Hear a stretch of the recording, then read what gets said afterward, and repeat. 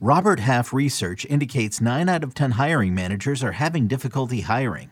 If you have open roles, chances are you're feeling this too. That's why you need Robert Half. Our specialized recruiting professionals engage with our proprietary AI to connect businesses of all sizes with highly skilled talent in finance and accounting, technology, marketing and creative, legal, and administrative and customer support. At Robert Half, we know talent. Visit roberthalf.com today. Relief pitcher preview.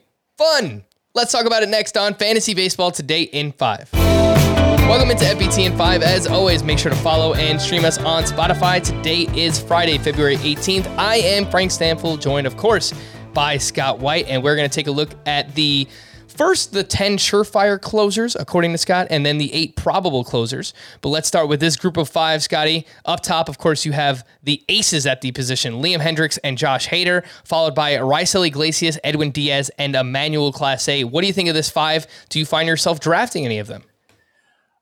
Obviously, a lot's up in the air right now at relief pitcher. Who's going to get saves, who isn't. So you see this group, not only are they surefire closers, but they're surefire stud closers. And so they're going for a real premium right now. Realistically, I'm not going to pay it for any of them. I do want to mention, though, for Emmanuel Clase, I do think he belongs in this group. 1.29 ERA last year. He's got one of the most GIF-worthy pitches in baseball. Really hard to square up. Great ground ball rate. And James Karinchak really fell off in the second half with the foreign substance ban. So I think Class A is legit. All right, this next group of 5, again, these are surefire closers. Ryan Presley, Aroldis Chapman, Will Smith, Jordan Romano, and Mark Melancon. Scott, I think Jordan Romano, he has the talent, but the question is, surefire closer for now, because once the lockout ends, I could see the Blue Jays maybe going out and making a move. Right. Hypothetically, the Blue Jays could do something. They're looking to take that next step. They really should have been a playoff team last year, just looking at their run differential. So they might try to improve around the margins, bring in a Craig Kimbrell in a trade or a Kenley Jansen as a free agent. But provided they don't, Romano should be a stud closer, and I'd be willing to pay the price for him in most leagues. I do want to mention, since Mark Melancon got grouped in with these others, clearly a different caliber of closer. Yes, he's one of the 10 surefire closers. The Diamondbacks signed him to fill that job. But performance-wise, he doesn't have the ability of these others, and he's closing for the Diamondbacks. So are the save chances going to be there? That's a major question. Yeah, major questions indeed abound with this position when it comes to relief pitchers and, of course, all of these closers. The 8 probable closers. First off, we have this group of 4. Kenley Jansen, Giovanni Gallegos, Craig Kimbrell, and Camilo Doval. Again, Scotty, Craig Kimbrell, you mentioned the name. Seems like he's very likely to be traded from the White Sox. And if you're drafting now, if he does get traded, then he's probably going to jump up 50 spots in ADP. Yeah, I mean, it's a known thing. The White Sox are looking to trade him to be a closer for somebody else. So I'm surprised, especially given the premium being placed on closers right now with so much up in the air.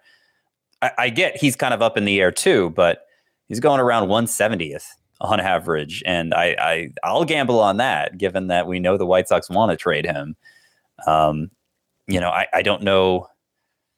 Kenley Jansen's pretty much being drafted as if he for sure will be a closer. And, we'll see where he signs. I think it probably will be a closer wherever he signs. But if he signs with a contender who already has a stud closer, then obviously he won't be. I'm also concerned about Giovanni Gallegos' job security in a way that's not reflected in the ADP. He's great, but he's been great 3 years in a row now, and the Cardinals keep finding other choices to close instead. I just don't think they want him in that role unless they're backed into a corner. It's worth mentioning they have a new manager in Oliver Marmol, but he was the bench coach under Mike Schilt since the start of 2019. So my guess, at least, is that he will run things very similarly to how Mike Schilt did them in the past. This final group of 4, we have Scott Barlow, Corey Knebel, Joe Barlow, and Dylan Floro. Scott, talk to me about the Barlows, maybe which one you would rather have. And Corey Knebel, it seems like for now, he is the closer for the Philadelphia Phillies. So this is my wheelhouse. I don't like to pay for saves. These guys are all going around 200th or later, and I do feel like they're probably going to at least begin the year as their team's closer. Scott Barlow, basically was the Royals closer for the entire second half. The numbers were great. The whip was a little high, but the strikeouts were there. I do think he's their best reliever, and I think he's being undervalued. I'd be okay taking him as my number one, probably. More optimally my number two, but I can live with Scott Barlow as my number one. And then Dylan Floro for bargain basement price is somebody I like to target as well. He's not the best reliever in the Marlins bullpen. Anthony Bender is, but Don Mattingly just shown a willingness to go with the kind of atypical reliever as his closer in the past. And if Floro got the job done after Yimi Garcia was traded last year, I think he's good enough to keep the job. All right, for more extensive fantasy baseball coverage, listen to the Fantasy Baseball Today podcast on Spotify, Apple Podcasts, Stitcher, your smart speakers, or anywhere else podcasts are found. And thanks for listening to Fantasy Baseball Today in 5. We'll be back again on Monday morning. Bye-bye. When you have sports mixed with your pop culture, along with humor and celebrity interviews, your earbuds are enjoying The Rich Eisen Show. Dan Orlovsky, are you still a Jaden Daniels is the best quarterback available in the draft guy? I think the three things that make it stand out for me are, number one, I think his ball placement versus man coverage is the best in the draft. Every quarterback in the NFL is accurate. He's got the best on tape. Number two, most transferable stuff to the NFL. And then I think the third thing is pocket peace. Search for The Rich Eisen Show on YouTube or wherever you listen.